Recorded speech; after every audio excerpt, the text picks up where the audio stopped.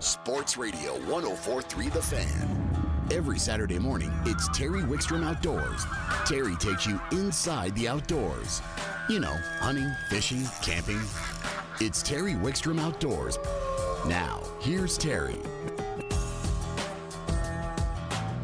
Good morning. You're listening to Terry Wickstrom Outdoors here on Sports Radio 104.3 The Fan. However, I am not Terry Wickstrom. This is Ronnie Castiglione. I am sitting in for Terry today. Terry is on assignment, which is code for people that know Terry, that he's really up in Minnesota. He's doing some fishing. He tells me that he's doing valuable research up there for the listeners, but I know that he's up there kind of goofing off and catching a bunch of big fish. So we're going to look forward to hearing how Terry's adventure went when he gets back in studio next week. I got a couple things to go over real fast with you here, folks. Quick reminder that next week, Terry is going to be on September 9th, Saturday, with a shortened show. So the show is going to be preempted for Air Force football. So the show is only going to be on from 9 to 9:30 next week. So be sure to turn in for that, and we'll hear all about Terry's adventure in Minnesota. But also, we've got a whole bunch of things going on. It is definitely that time of year, folks, where there's a lot of stuff going on in the state, a lot of fun things to be doing outside. Fishing is going great right now. Lots of good fishing all around the state, and we're definitely going to talk heavily about fishing while I'm in studio here today. We have some other things coming up on the calendar that I wanted to mention as well. We have the Taste of Colorado going on downtown Denver this week, and we're probably going to go down there and check that out today. So Taste of Colorado is happening down there. We also want to let people know that September 23rd and 24th out at Cherry Creek State Park, there's going to be a outdoor adventure expo happening down there. So there's going to be a lot of people from the parks, a lot of the local guides, some of the people that you hear on the radio here on Terry Wickstrom Outdoors are going to be down there. All kinds of things happening down there. So if you folks are looking for something to do, that is September 23rd and 24th down at Cherry Creek State Park. And that's going to happen from 9 a.m. to 3 p.m. down there. So that's exciting. Let's see. I had a few other things I wanted to go over. One quick other piece of information I want to let you folks know about. We're having changed the boat ramp hours up at some of the northern reservoirs. So the reservoirs I am on a lot, Horsetooth Reservoir, Carter Lake. Inspection hours are going to be changing up there. So, the South Bay boat ramp and the inlet boat ramp, the two main boat ramps on the southern end of the lake, those are going to stay on the same hours that they're on right now at Horsetooth, so 6 a.m. to 10 p.m., 7 days a week. But the Satanka ramp, that's the very northern ramp there on Horsetooth Reservoir, that ramp is going to be closed on Monday, Tuesdays, and Wednesdays, and then it's going to be reopening on Thursday, Fridays, and Saturdays from 8 a.m. to 6 p.m. So they're going to have some limited launch hours up there, but the other ramps on the south end of the lake are going to be open normal hours. Carter Lake is also starting to go into those those are kind of the fall hours that they're getting into right now. So the north ramp at Carter is going to stay the same, 6 a.m. to 10 p.m., but the South Shore ramp is going to be closed for the season. All of this starts here. It looks like it starts here pretty soon. So those are the new hours that are going to be happening. So pay attention to those, folks. And yeah, they start September 10th. That's when those hours go into effect. So there we go. That is kind of some of the info that I wanted to cover real fast. Now, I'm going to spend the rest of this opening segment to talk about a few things. One thing I wanted to bring up real fast, folks. I lived in Texas for 8 years. I definitely have a lot of friends in Southern Texas. My heart definitely goes out to everybody that's in Texas and Louisiana. If you had not taken the opportunity to donate a little bit of something to the Texas Relief Fund, for the Harvey Relief Fund, that is, take an opportunity to do it, folks. Those people are hurting down there. It's a great part of the world. Like I said, I lived in Austin, Texas for a long period of time, and I've been to Houston a whole bunch, and it just breaks my heart to see all the videos and all the pictures of Houston and the flooding and everything that's taking place down there. It's a real mess. Those folks need a lot of help. So take a little time. I know that they've got a way to do that here at 104.3 The Fan. So if you're looking for a way to donate, get on the website, and you can get on there and you can click and you can donate to the Harvey Relief Fund. So now, let's take the rest of the time and talk a little bit about what I know best, and that is fishing. I'm going to give you guys a little bit of a fishing report as far as what's going on in northern Colorado. On the reservoirs in northern Colorado, Horsetooth, Carter, and Boyd, water levels are dropping fast. Now, no doubt about it. And I'm going to get into that a little bit later in the show in more detail on our Ask the Expert question that has to do with the falling water levels. So we're going to talk about that later in the show. But what's happening right now on Horsetooth? Let's talk about Horsetooth. Start off talking about that. The water in Horsetooth is absolutely flying out of the reservoir. We track the water going in and the water going out up there, and we have seen higher rates of water exiting the reservoir than we have ever seen in the last, let's say, 15 years of being on Horsetooth and paying attention to that thing. Water is going out of that reservoir at well over 1,000 cubic feet per second, which is a dramatic thing for that lake. There's only about 50 cubic feet coming in, so it's flowing way out faster than it's coming in. It is that lately we're seeing that reservoir drop anywhere from 1 foot to maybe 1.5 feet a day, folks. So water is definitely flying out of there. Now, I will tell you that in the grand scheme of things, if you're familiar with Horsetooth and you understand how that reservoir works, the water's still relatively high at this point, comparable to, its yearly average. It's anywhere from 20 to maybe 25 feet from full pool, and they definitely filled that reservoir all the way up this year. So it is still very high. That reservoir does fluctuate on average over the years around 50 vertical feet, but it is also very common for us to see them draw 65 to 75 vertical feet out of that reservoir. So there's definitely plenty of water up there, but the water is flowing out. That will change the reservoir. There's no doubt about it. If you went there last week and you got on top of a hump and you found some fish that were 20 feet deep, if you go back there the following week, that same hump is only going to be 8, maybe 7, maybe 6 feet deep. That is how much water is going out of there, and that will absolutely move fish around the reservoir. It definitely affects where the fish are going to set up on any given day. It puts the fish on their bicycles. Those fish are moving around a whole bunch. It puts a bunch of fish that are suspended in the water column that are moving around. And the other thing that's happening is there is a lot of bait fish moving around Horsetooth right now. As the water drops, that bait fish starts to kind of gather together in the main basins of the lake. And if you get out there and you run up and down the lake real early in the morning and take a look at Horsetooth, there are gizzard shad completely covering the entire lake. They're in small little schools. They're moving around the lake, and there are definitely fish out in the middle of the lake that are busting and eating those fish. So there's an opportunity to get out there really in the morning and target those fish. Those are fish that are doing what I like to do. I talked about it a lot on this radio show before, getting out there and sight casting to fish that are coming up and chasing bait in open water. That's one of my favorite ways to fish. It's a lot of fun when you're, really excited. You see a big fish come up and he's busting and chasing shad, and you're working the boat over towards him, and you get near and you make a real good cast at him, and boom, the rod loads up right away. It's a lot of fun. It's one of my favorite ways to fish, and it's something you could definitely get done right now on a Horsetooth. There's some other things happening on a Horsetooth, other techniques, and I'm going to talk about those later in the show. So let's go ahead and talk about Boyd Lake. Boyd Lake, the water is falling in Boyd Lake as well.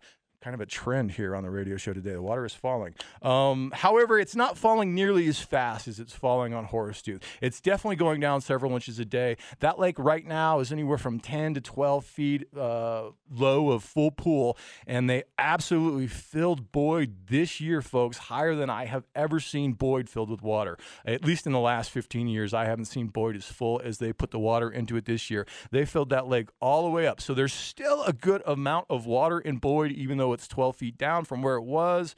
That's moving the fish around that lake, no doubt about it. What we're seeing right now on Boyd is a lot of the aquatic grass that had grown in, a lot of the big mats that had grown into the lake, and the lake was absolutely covered with it. It looked like Lake Okeechobee this year, folks. There was so much vegetation growing on that lake because the water was so high.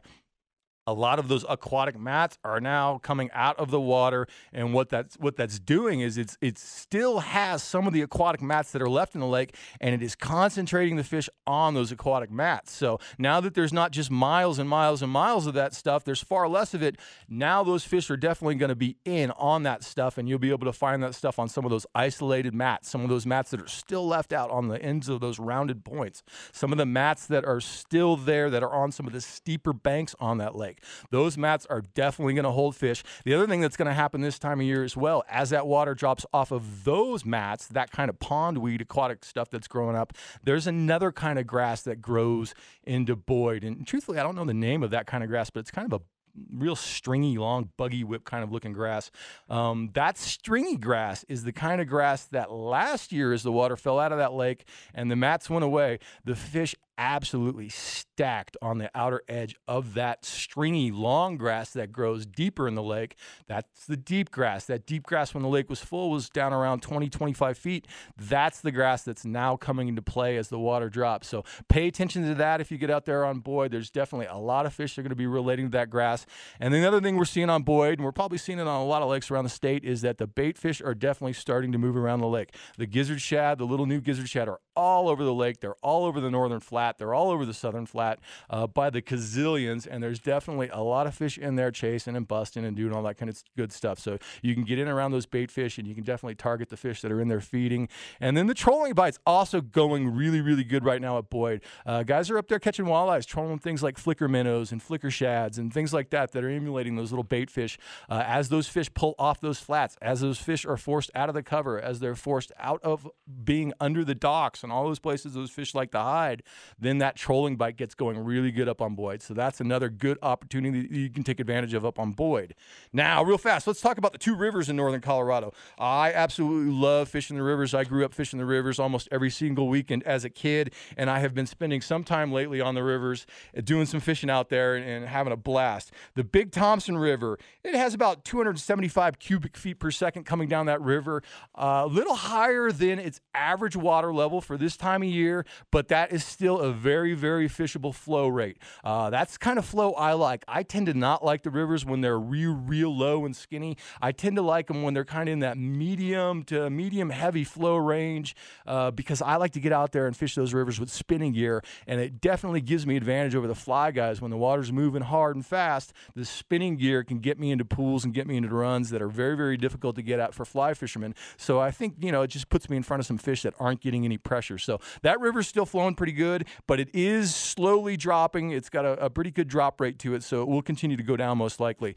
Now, the Poudre River as well. The Poudre is definitely starting to slow down quite a bit. It's in that mid 500 cubic feet per second range. That's kind of a good flow rate that's happening on the Poudre. Definitely a little bit more water than it's coming down to Big Thompson, but the Poudre is very, very fishable right now. We've been up on the Poudre lately, folks, and we've been doing serious damage up there on the Poudre catching trout. No doubt about it. They have been jumping all over that little gulp minnow on a 16th ounce or a 1/8 ounce jig head, that 2.5 inch or that 3 inch gulp minnow, something in that emerald shiner color. Looks a lot like a little baby trout, and those trout are absolutely all over that thing. We've also been catching a lot of fish throwing small little jerk baits, tiny little jerk baits up there that float real high on the water column. Those little jerk baits have also been triggering a lot of strikes. And then we've also been throwing some little underspin type presentations up there, some little grubs and little tube jigs, and putting them on little spin arms and doing things like that. So that's been working really well up there for fish as well, and it's an excellent opportunity to get out and target those rivers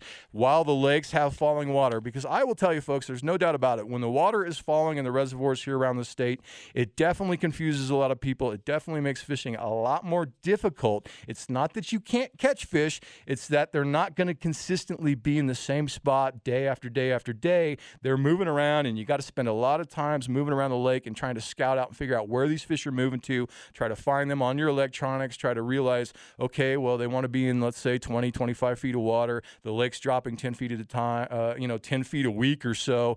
Last week they were here. Where can I find new structure that's going to be at the right depth this week? So that's kind of the deal. And like I said, folks, I'm going to talk a little bit more about that later on in the show when we get into our Ask the Expert question.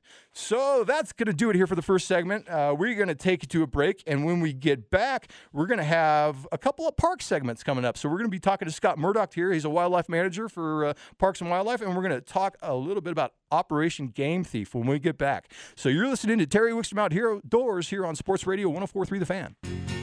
You're listening to Terry Wickstrom Outdoors, presented in part by Honey Smoked Fish Smoked Salmon. The secret is in the fire. I still hear your sea winds blowing. This is Terry Wickstrom Outdoors. I am Ronnie Castiglione. I'm sitting in for Terry Wickstrom today, and we are going to go right to the phones, folks. And joining us in the first of our two park segments is Scott Murdoch. Scott, how you doing this morning?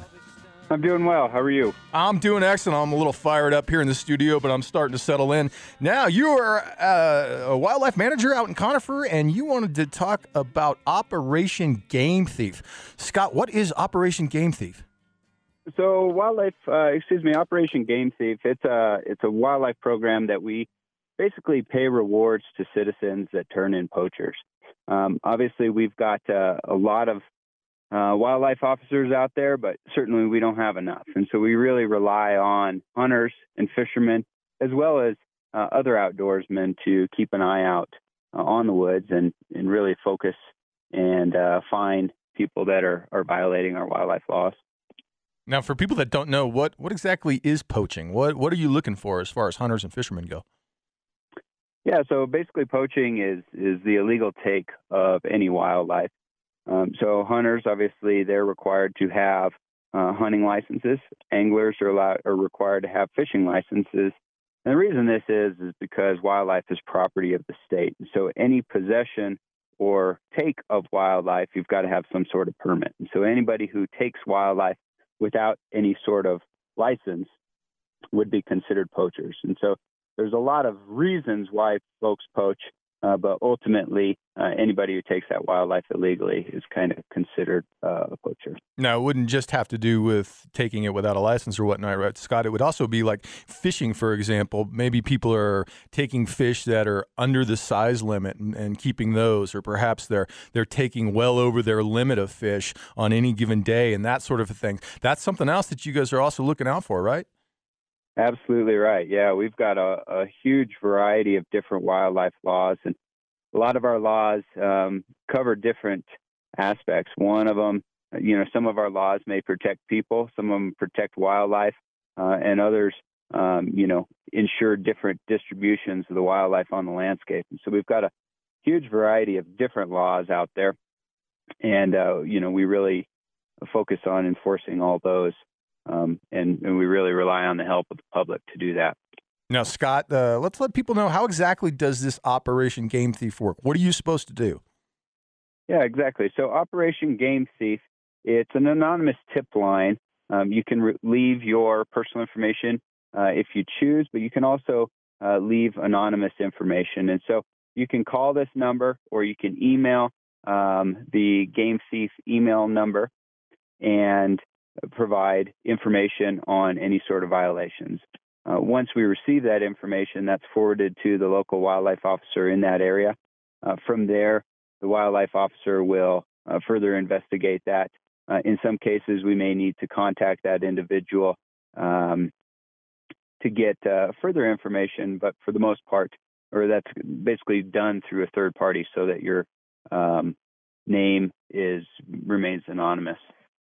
Now, I think this is a great program, folks. I can tell you from experience that I read on the internet all along and some of the blogs and some of the Facebook posts, and especially on some of the forums, that people see people they think are poaching and doing things that are very, very obviously illegal, especially on some of the bodies of water that I guide on. And they're always wondering what they're supposed to do. The last thing you really want them to do is get out there and really confront those people personally. We don't want any kind of confrontations happening. And I've absolutely heard of fights breaking out, on certain bodies of water where people are confronting each other for illegal operations and that kind of a thing. What you really want people to do is to call the 1-877 number, and we'll give that number out here in a second, or get on the website and you can get the information down there. You're looking for a vehicle description, perhaps, if you can see the vehicle these people are traveling in, or something along those, description of the people that you suspect are, doing some sort of poaching behavior, and all that kind of location and that sort of stuff. That's the kind of information you're looking for. And, if you get enough phone calls in about a particular area and a particular car and that kind of thing, there's no doubt in my mind that eventually these park rangers out there looking for these kind of folks will find the folks that are violating. And I hear every year, Scott, about these outrageous cases of poaching, especially in the angling world that I'm part of. I can't believe some of these cases where they find these people and they have hundreds of fish in their car, or 40 trout on a stringer, or something along those lines. So there's definitely a need for this kind of outreach from the public, right, Scott? Absolutely, yeah. If we can get the public to be a good witness, get good information, make note of license plates, numbers on boats, that's really critical information that we can follow up with those people that are violating laws. Yeah, and it seems like nowadays just about everybody's walking around with a camera in their pocket, so you can always snap a quick picture. Don't make it real obvious. Don't be real obvious, but you can always snap a picture of a vehicle, and that's going to help a ranger out in the long run as far as trying to get a hold of these people and figure out exactly what they're doing. Scott, let's give all the information real fast. What is the 1-877 number that people can dial when they're seeing something they want to notice, give notice of? So anybody can call us toll-free in Colorado at 1-877-COLORADO, COLOOGT. If you're with Verizon, you can dial pound OGT, and you can also contact us via email at game.thief@state.co.us. In addition, you can contact Colorado State Patrol, Star CSP, and get in direct contact with one of the wildlife officers as well. So there's a lot of good ways to get a hold of us. All of this information is printed on the back of your hunting and fishing licenses. Perfect. And there's a lot of information on the website, folks, so you can get on there. Just Google Operation Game Thief Colorado, and you'll pull up all the information you're looking for. Outstanding. Scott Murdoch, I want to thank you for joining us this morning. Thank you. Thanks for having me. All right, buddy. You have a good one. And we are going to get right back to the phones, folks. And joining us from Adventure Camper is Ray Reeves. Ray, how you doing this morning? I'm wonderful. Good morning. How are you doing? I'm doing all right. I'm kind of fired up. I'm taking place here for Terry. Terry's up north fishing, having a good time. So I'm in studio, doing the hard lifting for him. But what do you guys got going on out there at Adventure Camper? Well, Labor Day always kind of signals the drawn to the close of the summer camping season and the start of the hunting season, and we're doing the same thing. So we got a lot of folks out enjoying a good last long weekend of the summer, and then next week we got muzzleloader season starting, and we're staying busy for that as well. It's definitely that time of year. People are getting ready to get up and doing some hunting. We're going to be talking about that later in the show with Nathan Zielinski. But do you guys have any good specials, late in the season that are going on right now? Well, yeah. After Labor Day, our rates drop down, so customers can enjoy off-season rates starting on Tuesday of next week. So if guys are out there and want to get a rental camper to go hunting, either for muzzleloader, archery, or into the main rifle seasons coming up in October, we've got good availability. The prices drop down for guys that want to rent a trailer. And if you're looking at buying a trailer, fall is always the best time of year to get a good deal on buying a trailer. That's when you're going to get the best deals out there. And we certainly got those if somebody's interested in buying one. Why don't you tell people where you're located? We are down near Arapahoe Road and Jordan Road, southeast Metro Denver, where you can find us on the web at www.adventurecamper.com. Ray Reeves. They have everything you need, folks. They have vehicles they can rent to pull those trailers. They got the trailers. And I'm here to tell you, don't sleep on the fishing in the fall, folks, up in the mountains. It's an excellent opportunity to rent a trailer, head up to North Park, and camp that thing on the side of North Delaney. The big trout in North Delaney like to put the feed bag on as we get into the fall. So it's an outstanding opportunity to get out, and that is exactly the kind of adventure I'm looking on going on this fall. So Adventure Camper, I want to thank you for joining us, Ray. All right. Have a good day. Have a good one, buddy. And you're listening to Terry Wickstrom Outdoors here on Sports Radio 104.3 The Fan. You're listening to Terry Wickstrom Outdoors, presented in part by Honey Smoked Fish, Smoked Salmon. The secret is in the fire. You're listening to Terry Wickstrom Outdoors, presented in part by Sun Enterprises, Colorado's largest ATV and motorcycle dealer.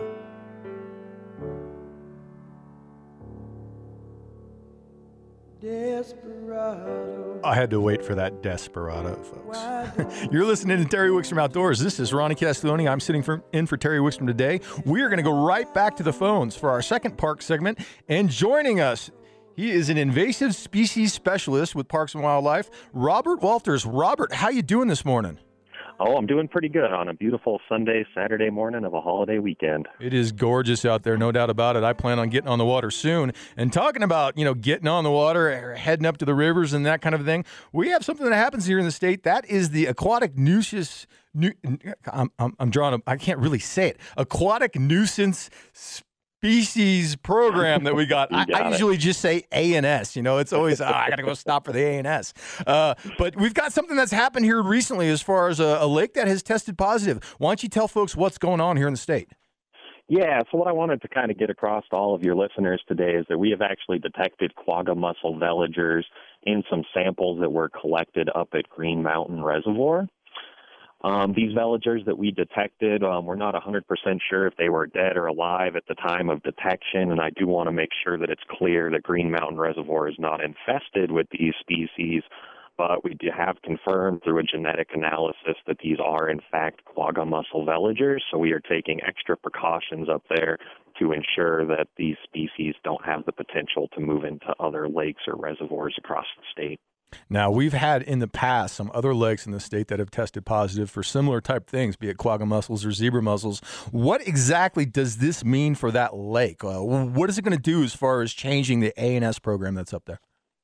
So what it means for that program is that at this point we're going to be running what we call a containment program. We're still going to continue to inspect every boat that goes out onto the reservoir to ensure that no additional veligers or any sort of aquatic nuisance species are introduced.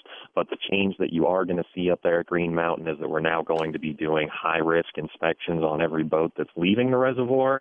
And if those boats are headed for another location, they're going to have to go through our decontamination process to ensure that they're not transporting any of these veligers that may be present in the water with them to other waters. Now, for listeners who aren't familiar with the A&S program or exactly how that works, what happens, folks, is when you get to one of these lakes, usually you have to stop for inspection when you come to the lake, and they're going to look at your boat real fast and see if you have a tag on your boat. That means you were properly inspected when you left the last body of water, that sort of a thing. And then when you exit a lot of the lakes in Colorado as well, you can also stop and get tagged there. There's some lakes that it's not mandatory on, but a lot of lakes it is mandatory that you go ahead and stop and get inspected. So now if somebody is leaving Green Mountain Reservoir, they're going to have two options. Isn't that right? That's essentially correct. I mean, they do have to go through that inspection process. That is not optional at this point. Sure. Ideally, what we would like to see is if those boats are headed for another location, that they are decontaminated right there at the source at Green Mountain Reservoir, so that we are 100% sure that anything that may be on their boat when they're leaving that location is dead before they ever leave the property. So that's the best option, at least from perspective of Parks and Wildlife. And the other thing, let's say somebody was planning on fishing that lake again, as far as the next lake they're going to come back to, you don't necessarily have to go through that decontamination process, but you're going to get a special receipt that will only allow you to get back into that lake, right, without being decontaminated. Isn't that the case? Yeah, that's essentially the case. So what they're going to be doing up at Green Mountain Reservoir, for anyone that's familiar with our program, is we issue blue receipts at our locations that are positive or suspect for these different types of invasive species, and that blue receipt indicates that you're coming off of a water where one of these species has been detected.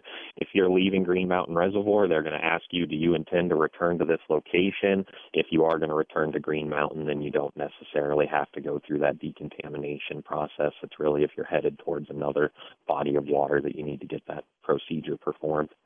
Now, let's talk a little bit about what are some of the different invasive species that you folks, have your eyes out looking for. What is it we got to be concerned about here in the state?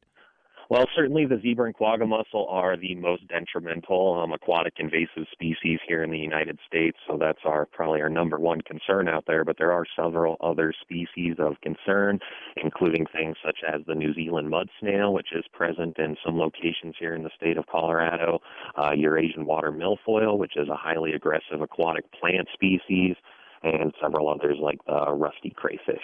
Now, I think the boaters, in recent years have gotten a lot of pub as far as, having to do this inspection and going through all the process and everything.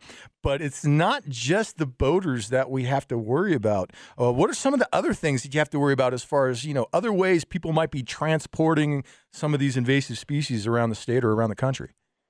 Great point. Yeah, any type of water-based recreation has potential to transport these different types of invasive species, whether that's angling or even things like paddleboarding and kayaking, anything where you're coming into contact with the water, you have potential to move around these different invasive species. So what we really ask is no matter what type of water-based recreation you're doing out there, just make sure that all your equipment is properly clean, drained, and dried between uses, and that way everybody's doing their part to help stop the spread of these invasive species. Yeah, I know waders are a big concern, and it used to be that those felt bottom shoes were a culprit as far as locking and trapping in some of those snails and things like that, and they could get moved around the state into different bodies of water. Now it seems like they've gotten rid of a lot of those shoes, or you can't wear them in certain parts, and it's a little bit less, but still waders, nets, even fishing line, can hold water, can trap spores, can do things along those natures.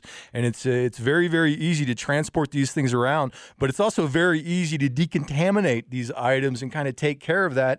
And that's going to prevent the spread of these things. And once they get into the system, folks, once you actually have a body of water that is infested with something like a zebra mussel or a quagga mussel or a snail, it is incredibly difficult to get them out of that system. Isn't that right, Scott? Yeah, that's 100% correct. We have no known ways out there that you could really eradicate something like the zebra or quagga mussel from a water body. So really what we try to get across is that our best protection here is prevention. By preventing the introduction of these species, we have a great chance to continue to keep our bodies of water free from these invaders. Robert, I called you Scott. Sorry about that. It's all good, buddy.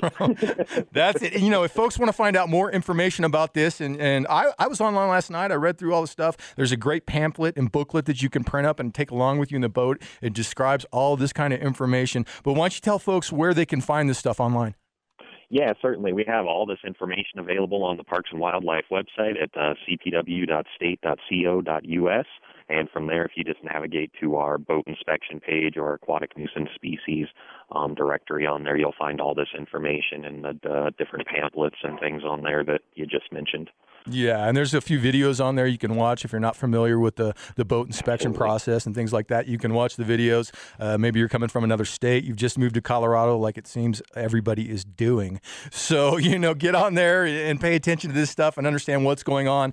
Once you've done this over and over and over again, like I've done it, a zillion times coming in and out of the lakes, the process is very, very simple, folks. And as long as you go about the steps and you take care and you clean, dry, and drain, and you get your boat tagged, when you come back through, it's a no-brainer. You come through real quick, they cut the tag off, and you give them the receipt, and you get to go about your business. So it's not as cumbersome and burdensome as a lot of anglers and people around the state like to make it sound at times. It's a great thing that we're doing here in the state, and we definitely have some success stories about some lakes that tested positive, and because of the enforced inspections and all the mandatory things that they made, those lakes have come off the list, and that's a good deal, right, Robert? Yeah, that's absolutely correct. We've had 8 reservoirs here in the state of Colorado throughout the history of our program that have tested either positive or suspect for the zebra or quagga mussel veligers, and through our diligence and the participation of the public in our boat inspection program, we have stopped the continued inoculation of those species and been able to essentially prevent them from developing into an established population. So we really need the help of the public here to help participate with our program. Again, all it really takes is making sure that your boat's clean, drain, and dry, and working with our inspectors and doing your part out there to keep our waters free of these species. We definitely have a success story as far as that goes here in the state, and I know other states are looking to Colorado and seeing what we've done and how we've gone about it, because there are a lot of states where these mussels or some other things have gotten into the bodies of water, and at this point they're just kind of hosed. There's no way they can get them out. So we are definitely an example for the rest of the country. Robert, why don't you tell them one more time the website, and if there's a phone number or anything like that they can get a hold of?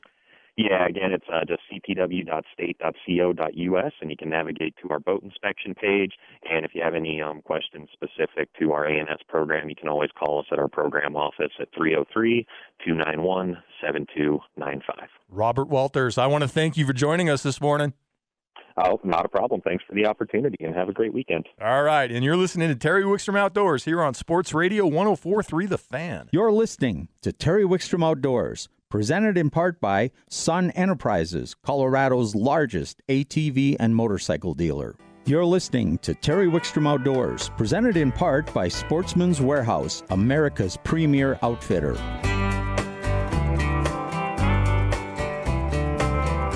It's another tequila sunrise. Terry and his Eagles music. I just can't get away from it when I come in the studio. It's all over the place. You're listening to Terry Wickstrom Outdoors. This is Ronnie Castiglione. I'm sitting in for Terry, and it is time for our Ask the Expert segment. And this segment right here is a pretty cool deal. Terry was just talking about it during the break. This is where you can send questions in to terrywickstromoutdoors@gmail.com. Send a question in, an outdoor question, fishing, hunting, hiking, camping, all of that kind of good stuff. Send it in to Terry Wickstrom Outdoors, and if he answers it on the air, or one of the guest hosts answer it on the air, you're going to get yourself a $25 gift certificate to Sportsman's Warehouse. So our question comes from Hal. Hal is in Fort Collins up in northern Colorado by me, and his question is this, and it is a timely question, folks, no doubt about it. Question as follows. I have noticed the water receding in many of the reservoirs here in northern Colorado. How is this going to affect this fishing, especially for walleyes and smallmouth bass species? Will I catch less fish during this time or more fish, or what's the case? Please advise. All right, Will Halverson, we touched on this a little bit earlier in the show, but we are going to get to it right now, a little more detail. Falling water is definitely something that we have to deal with here in Colorado. It is a plus and a minus in a lot of ways. Certain things are going to happen as the water drops out of a reservoir. Let's take Horsetooth, for example, right now. The water is dropping very, very fast, like I mentioned earlier in the show. This will absolutely move fish around the lake. There's no doubt about it. Now, this time of year, we're still mid to late summer, and the water temperatures are still staying, lower 70s up on Horsetooth. So it's kind of consistent as far as water temperature goes, but water level is dropping fast. That will definitely cause fish to move from the depth that they want to be on particular structure to that same depth on adjacent structure as the water falls off the structure that they're on. So Horsetooth, for example, we have a lot of main lake points. We have a lot of submerged gravel humps that are out there on the main lake. And we have some rock piles and some ridges and things like that that are around the lake that are at different depths. The key is to know, what depths these humps are at and understand that between 1 week or the next, or even 1 day to the next, those humps are going to change in depth in the water column. So if we're seeing a lot of fish in that 20 to 25 foot range, which is where we're seeing a lot of fish right now on a Horsetooth, folks, those fish want to be on structure that is at that depth. So a main lake point or any of the points on the lake, for example, those fish don't have to move very far off those points. They like to get on the points, and when the water is falling off, one of the reasons they go to the points is because they can just easily slide down the point as the water drops off the point. They don't necessarily have to move real far from where they're at. And so there's definitely a lot of fish that are on the points at Horsetooth right now. I will tell you, those fish that are on the points, however, can be very, very difficult to fish this time of year. They've been heavily pressured. The points are really, really obvious. So a lot of boats that go by are going to fish all the points. So the points get fished a lot. Those fish get a lot of pressure. So a lot of times it's about timing those points and trying to get to those points when those fish are on the feed. The best way of doing that is running around the lake and scanning those points. And what you're looking for is not just signs that there are game fish that are situated on those points. You're looking for bait fish that is also pushed up to the points. You may scan 4 or 5 points, and the first 3 just have signs that there's fish laying schooled up on those points. You get to the 4th one, and those fish are no longer laying schooled up on those points. Those fish are more suspended, just slightly off of the bottom, all over the point. And the reason they're like that is because you see a big cloud of bait either pushed up to that point, be it the rainbow smelt that are in the lake or the gizzard shad that are moving all over the lake. Those fish that are on the points where there's bait fish actively around those points, they are absolutely going to be feeding, and those are the fish that you can target, and you can catch those fish a lot of different ways. The humps can be also very, very productive. Those are the submerged humps. And I mentioned a little bit about trying to understand what depth those humps are at. And if you were catching fish on one hump the week before that had 15 to 25 feet of water on it, and you come back to it and that hump there has only got 5 feet of water on it, then you need to slide out to the next hump that the week before might have been 35 feet deep. Now that hump is going to be in play. And that is a big key on Horsetooth, is understanding where those humps are and understanding what depth they're at. Now, some of the other things that falling water will do to the lake.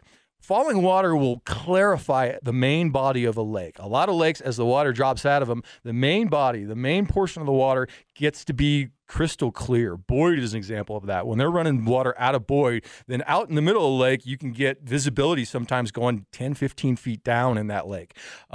But what also happens as water drops out of a lake or reservoir is that the mud lines start to form on the banks. So you get areas of dirty water. You may have particular bays or particular coves or particular spots that get very, very muddy. The very, very muddy stuff I try to stay away from most of the time. It's a lot more difficult to make contact with fish when the water is just completely mudded out.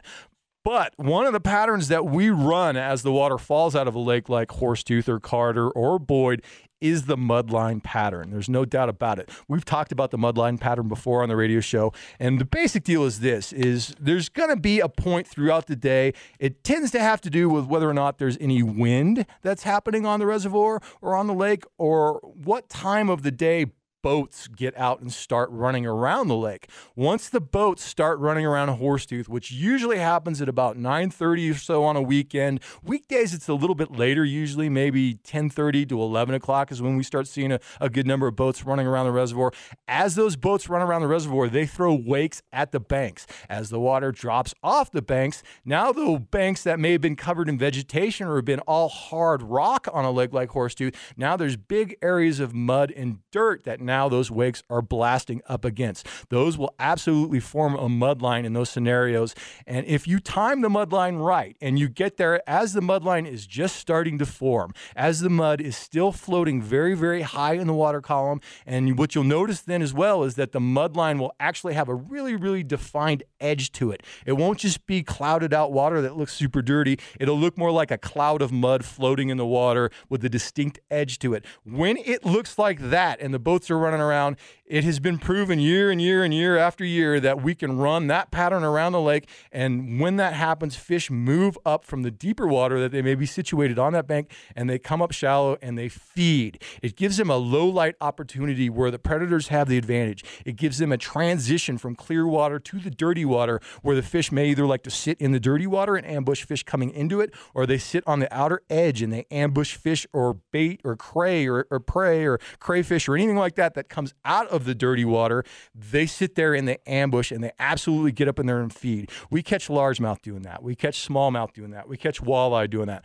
Running the mud lines is an outstanding pattern as the water drops, but it's all about timing. If you're there a couple hours too late, then you're going to show up and you're going to struggle to catch fish in that real dirty water. And if you're there an hour too early, you'll pull to the bank and there won't be a mud line to speak of. So that's a real good pattern. How do we go about targeting those fish that are on the mud lines or on the main lake points or even the fish that are on the humps? Well, this time of year, it is a good time of year to get out and cover some water so that you can locate those fish. So I like to power fish. So I'm going to do some deep cranking, that sort of a thing. Cover a lot of water. And then once I locate the water and make contact with the fish, then I may slow that down at that point and drag a jig through the water, maybe snap jig something through the water column, maybe really, really stroke a jig hard, maybe get on the outer edge of it and throw jerk baits or something along those lines. If I'm looking for largemouth in that scenario, a lot of times I'm going to throw a spinner bait, get that bait in there. I'm looking for baits that throw off a lot of vibration, baits that cover water this time of year, baits that will trigger reaction strikes from fish that may be a little lethargic or fish that are a little spooky because the water's dropping off of them and they're having to move a whole bunch around.